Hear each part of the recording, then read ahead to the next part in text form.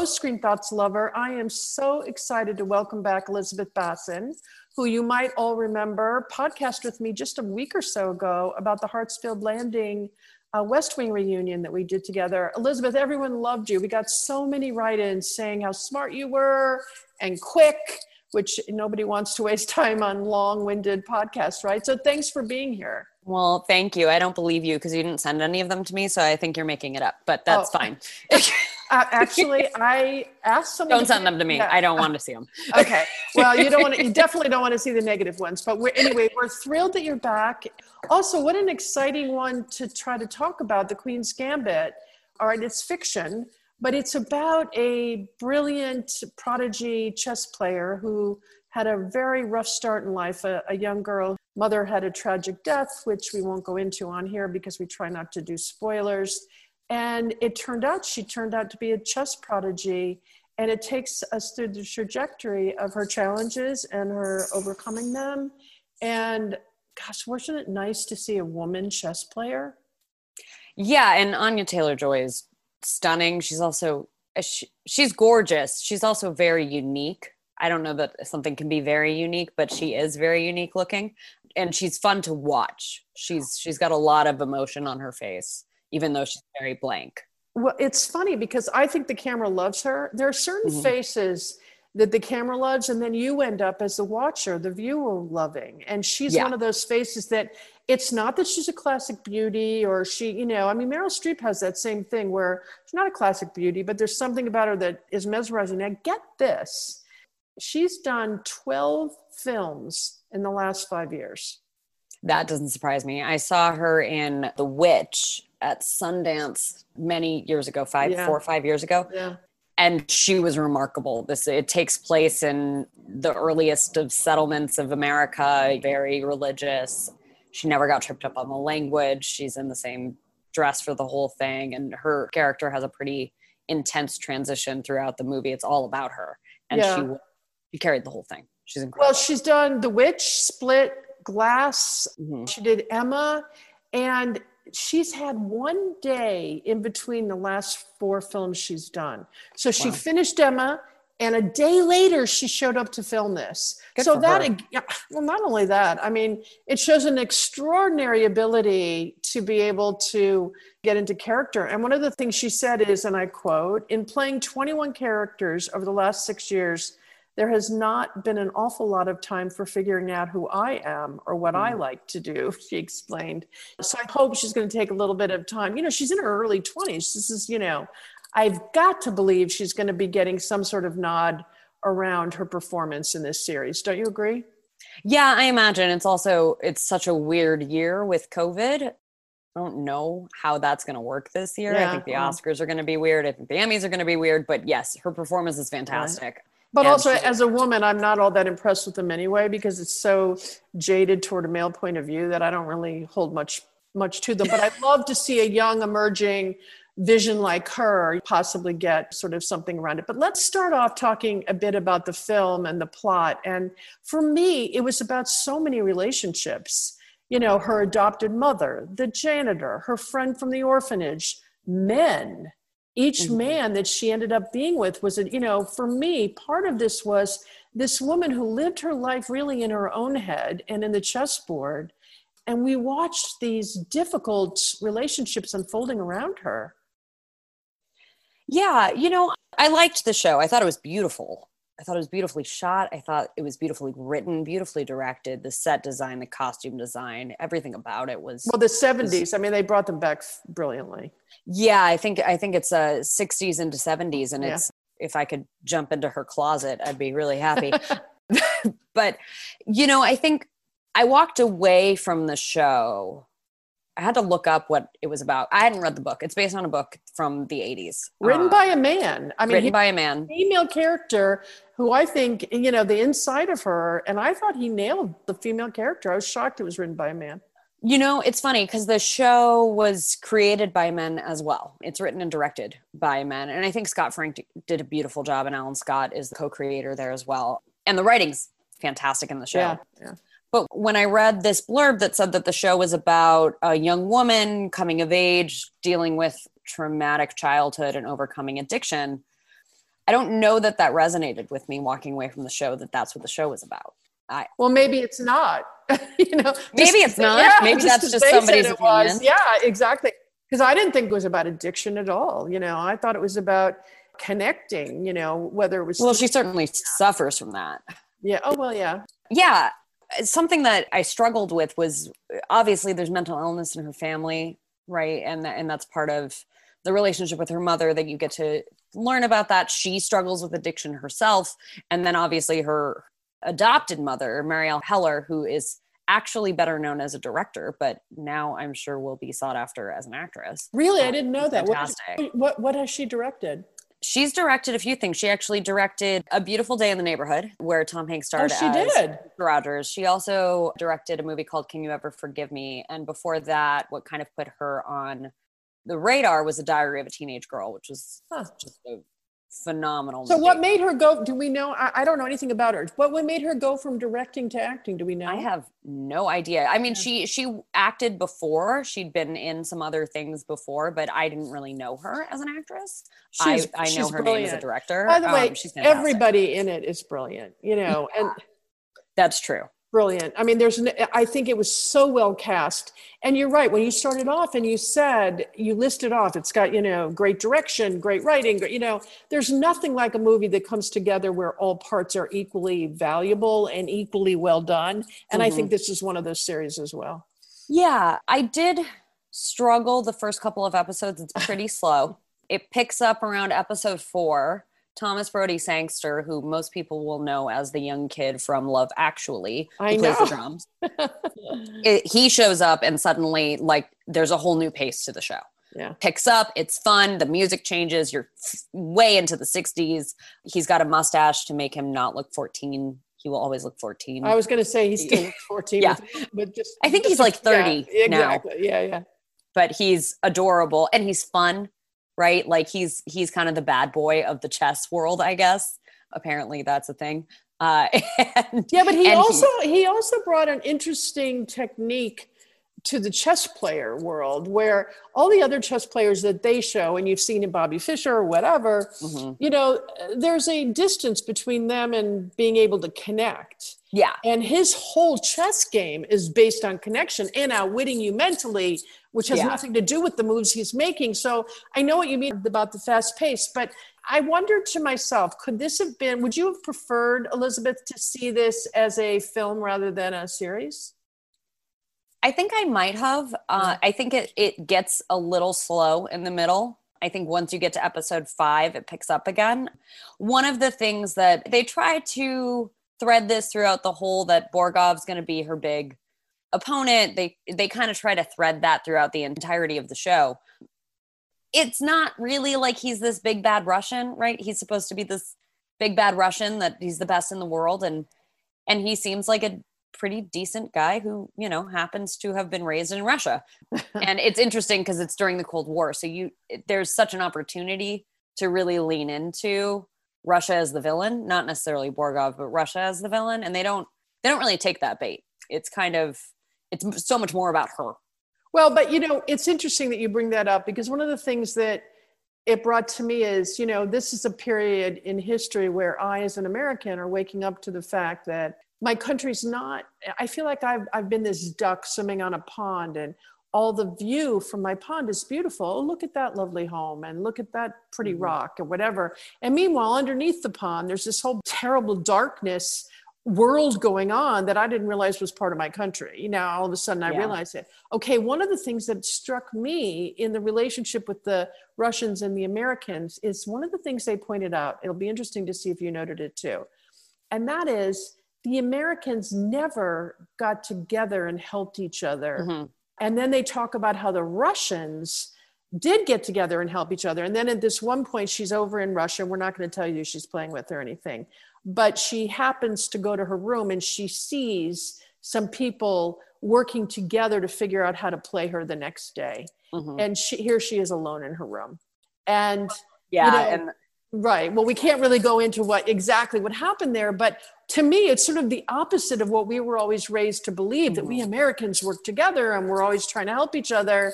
And here's the Russians who are really helping each other because winning the world championship as a Russian was more important to them than any individual inside winning it. And I think he was sort of playing along with that, you know? Yeah, I think also Thomas Brody Sangster's character, Benny, points it out really well when he talks about how the Russians play as a team, because they're raised together as a team to play chess together. They help each other. They tell each other about their opponents, what have you. And I think he says something along the lines about how Americans are just such goddamn individualists. We're such capitalists, right? We're all out for our own. You know, it's funny because today, France shut down the country until December 1st. You can't leave unless you're getting groceries or if you have a job that can't be done without. You can't leave your apartment. Okay, and I can't get somebody to wear a mask at the corner gas station. You know, I went in today and I will tell you that I lied and said I was with the health department. And if they didn't put masks on, I was shutting them down. I swear. Good for you. And then I bought a can of Diet Coke. Putin ordered a national mask mandate in Russia. Hello. Okay, but we're not going to go there. But at the same time, maybe they're right. Maybe one of the things that I got out of this series was that perhaps the individualism of America is our demise as well as a strength, you know? So I don't know, but I think it's funny that we both came up with that. And I had forgotten that dialogue where he talks about, you know, we're individualists and they grew up and worked together, you know. They're comrades. Yeah, they are comrades. Okay, what did you think of the janitor? I don't know. Bill Camp is fantastic. Have you seen him in anything? Bill Camp, yes, you definitely have. He's one of those character actors who pops up and you don't recognize because he kind of morphs into every character he's ever played. One thing they did really well with that relationship, there's such an obvious opportunity to make that creepy and gross. I know. And you were worried at the beginning. Yeah. And they did a beautiful job of acknowledging it and then going right by it. It's not a part of the story. Yeah. The creepy part that she's referring to is that she meets him in the basement when she goes there to clean erasers. And you don't know whether he's going to be a good boy or a bad boy. Yeah. But in the end, and there's a final scene that he's not in, and where she really sees how he felt about her in a way he never really reached out and said. And I think it was beautiful. And I think a couple of the scenes they did, one, she's eating chocolates, which she's been given for something she's done. And she's got the chocolate all over her mouth and she's talking faster and more. She's got more excitement and life about her than we've seen through the entire series. And I thought, wow, this is a pivotal moment. And he's handling it beautifully. He's just letting it all come out, you know? Yeah, he's her only parental figure in the whole show. Well, you don't think her adoptive mother is? No. Her adopted mother hands her first beer. Her adopted mother hands her first martini. Like, no, she's not much of a mother figure. It's funny because for me, she mirrored her own mother, the mother she grew up with that she only saw for 6 years. Absolutely. Where she was constantly worried about her. She needed to be the caretaker. She needed to take care of her mother rather than her mother taking care of her. So for me, she was exactly the mother figure that she could know and love. And I kept thinking, when is she going to turn away from this woman who has no interest in her as a human being? And the only interest she has in what she can bring to her. And she never does. And then I realized, well, it's a mirror image of her own mother that she had growing up. Yeah, and Mr. Schneibel is the only parental figure in her life, and the only good parental figure, because there are other parental figure. Yeah, the parental figures in her life are not parents, right? They don't take care of her. They're not guardians. Those are the two moments of emotion that we see out of her, real emotion that we see out of her in the entire series. She's pretty stoic. She's pretty blank-faced. The most animated we get is in that chocolate scene, and then. Is it the finale or the second to last episode where we see her response to how he's tracked her over her life? Not only that, but we see when the guy that she wanted to be her lover shows up to support her in Russia. And she gives him a hug from, the kind of hug I like to get when my daughter walks in the room. So, there were moments, there are just these flashes of moments around her that show it. Now, one of the things the reviewers have been really critical of is that at the end, a bunch of people come together to support her through her Russian challenge that she's got. Mm-hmm. And people said, there's no way these people would have supported her because she had no real friendships going on with them. She was not a good friend. She rejected all of them in really unpleasant and unkind ways. It didn't make sense that they would come together to support her. And I totally agreed with that premise because I believed that they were also coming forward to support an American winning the World Championship of chess, but also they understood her. They understood why she couldn't. I felt there was a lack of depth in that attack on the series. What are your thoughts on that? I can see both sides of it. You know, she's defensive out of nature, right? She's been left behind her whole life. So of course she pushes people away before they're going to push her away. I think they did a beautiful job of showing that these other players really cared about her. They each at a different point throughout the show have taught her more along her chess journey, but inadvertently in her emotional journey. They've each helped her grow. Well, they also each recognized that she was smarter than them. Right. And she's an illusory character in the sense of she's a woman who can play chess and she's in fact beaten all of them. Yeah. Which, by the way, I'm not giving anything away because you see in the very first scene that like she's made it. She's doing pretty well. Yeah, she's absolutely. Okay, I have a great quote. Did you any quotes stand out to you? I'm going to give you mine. No, not really. Okay, all right, ready? Okay, it's Harry. Harry Beltic says, "Anger's a potent spice. A pinch wakes you up. Too much dulls your senses." God, I thought it was amazing. I thought it was, I rewound it. It slips by. It's easy to miss. It just so happened that I was paying close attention, which is never the case. And I thought to myself, what a great lesson. It's true. Pinch of anger calls me to action, but too much of it makes me I can't think of anything other than the anger. Yeah. And her anger is her weakness as well, right? It's the only thing that gets in her way from winning. It's only when she gets angry that she loses. It's also the only time, aside from two others, that we see her cry is when she gets angry. Now, it was funny because before I looked into who wrote it, and there was a male person who wrote the book, and that the book, she was a female character in the book, I thought to myself, I was surprised they didn't remake it with a male character in the role. Oh, really? Yeah. Not today. Okay, it's so brilliant that you said that because it leads me to my next point. Ready? So guess who was supposed to direct this 10 years ago, but they felt the world would not be interested in this story? Who was it? Heath Ledger. He was supposed to direct it? Yep. Oh, interesting. It was going to be his directorial debut. And of course, he passed away, as we all know, and he wasn't able to do it. And I thought to myself, I think he would have brought an incredible nuance to the direction of that film. He's such a sensitive soul, or he was. And I thought I would like to have seen him direct this as his first film. It made me a little bit sad, but I did wonder if he would have cast her or his love interest personally. Yeah, I don't know. When I first saw the trailer for it, I immediately assumed it was based on a true story, which it's not. Me too, but it's not. No. The book is fiction. That was odd to me as someone who works in the industry. I wasn't entirely clear. Maybe the book was a bestseller when it first came out, but it was 1982, I believe, when the book first came out.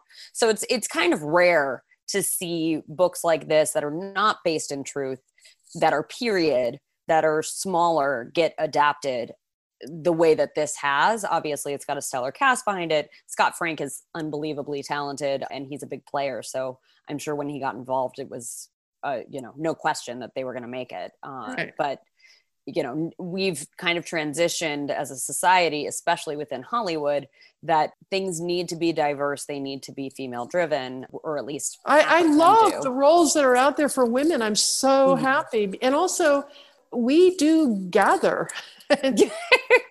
And not only that, we want to watch women. And I just think of these young girls who are coming up now. They're going to go start playing chess when they see this. So anybody who knows a woman who has a daughter between the ages of 7 and 11, they should be watching this. Well, maybe. Ooh, I don't know if they should be watching this, actually. There's some adult content in there. No, that's true.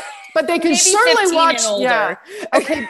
All right, but get this. So it turns out that the chess moves and the chess games that are taking place, unlike Finding Bobby Fischer and some of the other major chess films that have been done, these are all real games that were set up by Kasparov, actually. Yeah. He put them together. So now get this. I love this about Anya. So Anya Taylor-Joy, when she was working with the coach in terms of how she was going to play the moves and everything else, she's supposed to be this female chess master. So you have to really look at this very carefully. But here's what she said about it. I wanted her, meaning Beth, to have a very distinctive way of moving the pieces that was still, whilst quick and ruthless, love the word, undeniably feminine. Beth doesn't have to choose. One of the things I'm actually working with a life coach, and you have to come up with all these words that are, who are you in your core? And I'm like, I want to be ruthless and fair. And she said, ruthless isn't one. I'm like, well, it is now. Fair and ruthless. Why shouldn't I be ruthless toward a quest of fairness? But I love that here she is picking up that same thing. She shouldn't have to choose between femininity and strength. She could bring it all to the table. So she's working with this man, and she shows him, here's what she says about it. I showed him my chess trainer, the way I wanted to move the pieces and how I wanted to kind of flip them over as sleight of hand.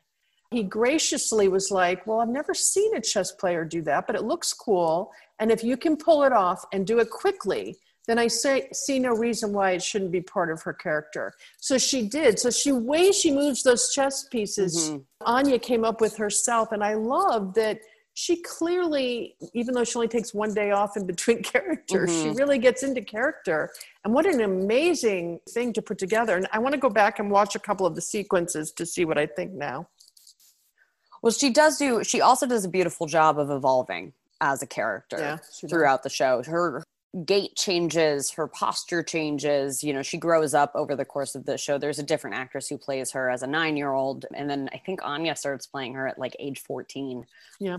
But you can see her as her confidence grows as a chess player. Her movements change, how she plays changes as well. And she does do a beautiful job of representing that. I think there's some gratuity when it comes to her spin out. I don't know that we needed quite the length of time where she's in that spiral, and that felt a little well-known and well-honed. We've seen a lot of that before. When your question of, could this have been a feature? I certainly think it could have. Yeah. You think it would? Are you saying you think it might have been better as a feature? I don't know. I think had this material come to me and I'd wanted to pursue this, I most likely would have identified it as a feature. Exactly. Well, it's interesting that you're saying that, because I always go, and whenever we're going to be reviewing something, I always take a look on Facebook and some of the media platforms to see what people are saying. And so many of the Facebook pages, the pages around Netflix and stuff, are saying, I'm on the second episode. Should I stay with this? Yeah. A lot. So I don't think you're alone. It is slow. Yeah. And I certainly wondered after the first one, but I don't know why I stayed with it. But by the third one, I was totally in. But overall, I don't know if I would have. If we weren't doing this, I don't know if I would have stayed with it. Are you glad you did? Yeah, I will say it's a little convenient towards the end. There's a little bit of a magical Negro spin there that I found a little offensive. The girl she grows up with in the orphanage, who she hasn't spoken to in years since she's become this famous chess prodigy, shows up out of nowhere to save her and send her to Russia. And she says, I'm not here to save you, but she definitely is there to save her. And she's there with just that little wisdom. Yeah, and she does save her. So, but I highly recommend it. I highly recommend it because this is the year when we're home finding our new way. And I love any female character that usually has been played by a male figure. So I was happy to have it. So I highly recommend it. And I think in wrapping up, I think what we can say is we had a lot to talk about for something that so it might be worth watching just to see if you agree with Liz or myself, and see where. And it does pick up around episode 4, episode 5. Like once I got there, I was like, great. Okay, I'm saying episode 3. Okay, no, we'll have a little vote on that. Okay. Now, also the last thing we're going to do, we're going to try to roll through this a little quickly because we're running a little long. But I thought we'd reinstate the infamous list of 6 again. Now, you guys all remember O'Toole and I used to do the list of 6 at the end of each podcast on a different topic. So today, the topic is going to be things to watch before or during Election Day next Tuesday. We're taping this on Thursday. It's going to drop Friday morning after our editor gets it out. So we're each going to pick 3 things to watch that are somehow surround elections or whatever. Why don't you lead it off, Elizabeth? What's your first pick? My first pick is Dr. Strangelove. Wow, interesting. Okay. It's one of my absolute favorite movies, and it will certainly entertain you. And at the end of the movie, you'll know what's at stake for this election. Whose hand is on the button? Okay. You know what? I have never seen the film. Oh my God. I will watch it tonight, probably. You've never seen Dr. Strangelove? No, I haven't. Wait, Are you a Kubrick fan? Yes, of course I am. Yes. And you've never seen Dr. Strangelove? No, I haven't. I'm going to watch it. Oh my God, you're so welcome. Okay. You're so welcome. I'll thank you afterward. I'll thank you next week when we tape. Okay, but I will tell you all of the history behind it because there's so much to know. Okay, maybe we anyway, can. Yeah, yes. But can't wait to hear from our listeners what they think. Okay, so I'm going to be. Of course, I go to the West Wing. I mean, how could I not? Season 4, episode 7, and the title appropriately is Election Night. And the reason I picked it is Donna has voted for all Republicans by mistake on her Wisconsin ballot. And again, Aaron Sorkin, I love you deeply, but you always make the Ditzes women. Very rarely are they men. And I just want to say, but I love her in this particular episode. And she decides to go and find someone at the polling place to exchange her vote with. So she's trying to extract a promise for someone to go in and vote her Democratic ticket to offset her mistaken vote in Wisconsin. And that's why I chose this episode, because Donna stands outside in the freezing cold. She stands out there for hours trying to get her vote right. And that, it mirrors my vision of this election. Nothing is more important this year than our individual votes. So I think it's the one to watch. But the other thing is, I think Sorkin's humor in this is absolutely the best. At one point, Toby and Sam and Josh are all in the same room, and Sam's new to the team and whatever. So he says, "You wrote a concession?" Of course I wrote a concession. What do you want to tempt the wrath of the whatever from high atop the thing? No. Then go outside, turn around 3 times, and spit. What the hell's the matter with you? It's like 25 degrees outside. Go. Hello. Oh, Mr. Lyman, I see your picture in the magazine. Tell me, if I swallow my ballot, does A little election day humor. That's great. I enjoyed that. He wrote a concession speech. Of course he wrote a concession speech. Why wouldn't he? What possible reason would he have for not writing a concession speech? The wrath from high atop the thing. He upped and said we were going to...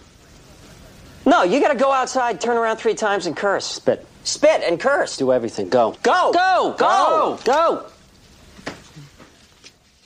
what the hell's the matter with you?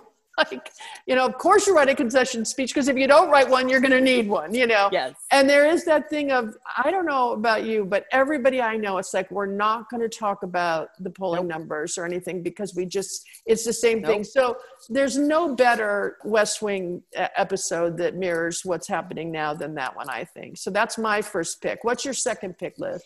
My second pick is a movie from, I think 13 years ago now, called The Lives of Others. It's a German film made about 3 people who live on the eastern side of the wall during the Cold War. And they are smuggling information across to the other side. It's told from the perspective of the Stasi agent who is installed in their attic to listen to their ongoings. It's an unbelievable film. It won Best Picture, Best Foreign Picture over Pan's Labyrinth. People were outraged. They were very upset. And those were people who had not seen the film, because it is phenomenal. It's a tough one. It will make you cry, but it is absolutely worth it. Where can we see it? You can see it on Netflix. I think you can also rent it on Amazon Prime, but stick with it. It's a slow burn. Absolutely worth it to the very end. Okay. All right. My second pick, of course, Liz, you're just like O'Toole. You're the smart girl. And I come up, my second pick is Reese Witherspoon's 1999 movie Election. I love that movie. Okay. It's so good. Matthew Broderick and Reese Witherspoon, who is the aggressive alpha female girl who runs for senior class president and pulls some fast ones. Again, this was 1999. I'm not sure they would have written her quite the way they did if it were 20 years later today. I'm just saying that. I just want to start up by saying that. But in the end, Matthew Broderick has to decide whether to throw away a ballot to let the better person win. And I'm not going to spoil you it all by telling you the ending, but suffice to say that it's relevant today in a way that I wish it weren't. I don't know how many ballots are being thrown away, but in the end, it's like, is there ballot suppression going on here? And Election 1999 is great. And Reese Witherspoon, she could have been rewritten in a way that would have made some of her attributes strengths instead of such weaknesses. And I'm glad that things have changed since 1999, because I do want to say that if you watch it, you should look and say, how could she have been a little bit of a different character, so. Yeah. It's a great movie. Yeah, it is a great movie. It's a fun movie. Okay, Liz, what's your last? My last one's a fun one too. Okay. My last one is Adam Shankman's Hairspray. Oh, wow. Because Wait, is that 1971, I think? No. This is the musical adaptation. Oh, okay. With Queen Latifah and Michelle Pfeiffer and John Liz is a Travolta. millennial and I'm 67. We can say no more. Okay. The reason I would recommend Hairspray is A, you'll have a blast watching it because it's super fun. And two, as we say in my family, A and two, there is a very important subtext to the movie about equal rights and about the civil rights movement. And Queen Latifah sings I Know Where I've Been. And if that scene doesn't make you cry, and then you're laughing hysterically at John Travolta dressed as a woman in the next scene, I failed you completely. But that movie is a blast. It has some things in it that are super important, but you will also be up and dancing at the end. Oh, good. Yeah, I like that. And hopefully we'll be all up and dancing on Tuesday too. Where can we see that? You can definitely watch Hairspray on Amazon. Oh. I don't know where else you can watch it for free. I don't think you can watch it for free right now. All right. Well, if you want to choose My Election, I forgot to mention that it's on Netflix. So it's for free on Netflix. It's a great movie. Yeah. Definitely not for kids. Okay. And then my third choice is Game Change from 2012, which takes us through the McCain-Palin pick and the ensuing election demise, choosing her brought to him. And the reason I think it's so relevant now is I just read an article last week about how she was really the first one to get up and campaign without facts, to just say whatever she wanted, to actually lie on the stump and not be challenged by the press that really became, in the end, intimidated by the aggressive nature in which they addressed how the press was treating her, when really they were just asking her to be at a standard that had always been there for people running for political office. So I think when you watch it and how it all transpires, I think it really sets the stage for the years that have taken place since then, since 2008. And so I think there's a lot to say that, in my mind, that's the beginning of when the Republican Party's trajectory toward what I hope will be self-destruction started. So it's on HBO. That's the beginning? Yeah, well, no, it obviously goes back to Reagan taking away the middle class, but I don't want to even go there. But it's on HBO. And it's Chris, we got to have a whole other conversation about Nixon, an introduction of Christianity into Republican politics. Okay. All right, we can do that too. You're right. But I worked for Nixon, actually, at the end. I did. Ooh, this will be fun then. I know. But it's on HBO and Amazon Prime. And I really think that my third choice, The Game Change, if I watch one of anything, that would be the thing to watch to really set the stage for what we're up against on Tuesday. So we hope you all voted. We hope, don't we? We hope. Absolutely. Yeah. And if you haven't voted yet, please don't mail in your ballot. Go walk it to a polling place, because we can't rely on the mail, unfortunately, at this point. Yep. And if you're in Texas or Georgia or Pennsylvania, get your ass to a polling place, please. Yeah, please. And whatever you can do, listen to this podcast on the way if you want, or watch one of these films when you're standing in line. But God bless America, Liz. God bless America. And hopefully next week when we'll do another podcast, we'll have happy news. We'll see. From your lips. To God's ears. Okay. Thanks, everybody. Enjoy the week.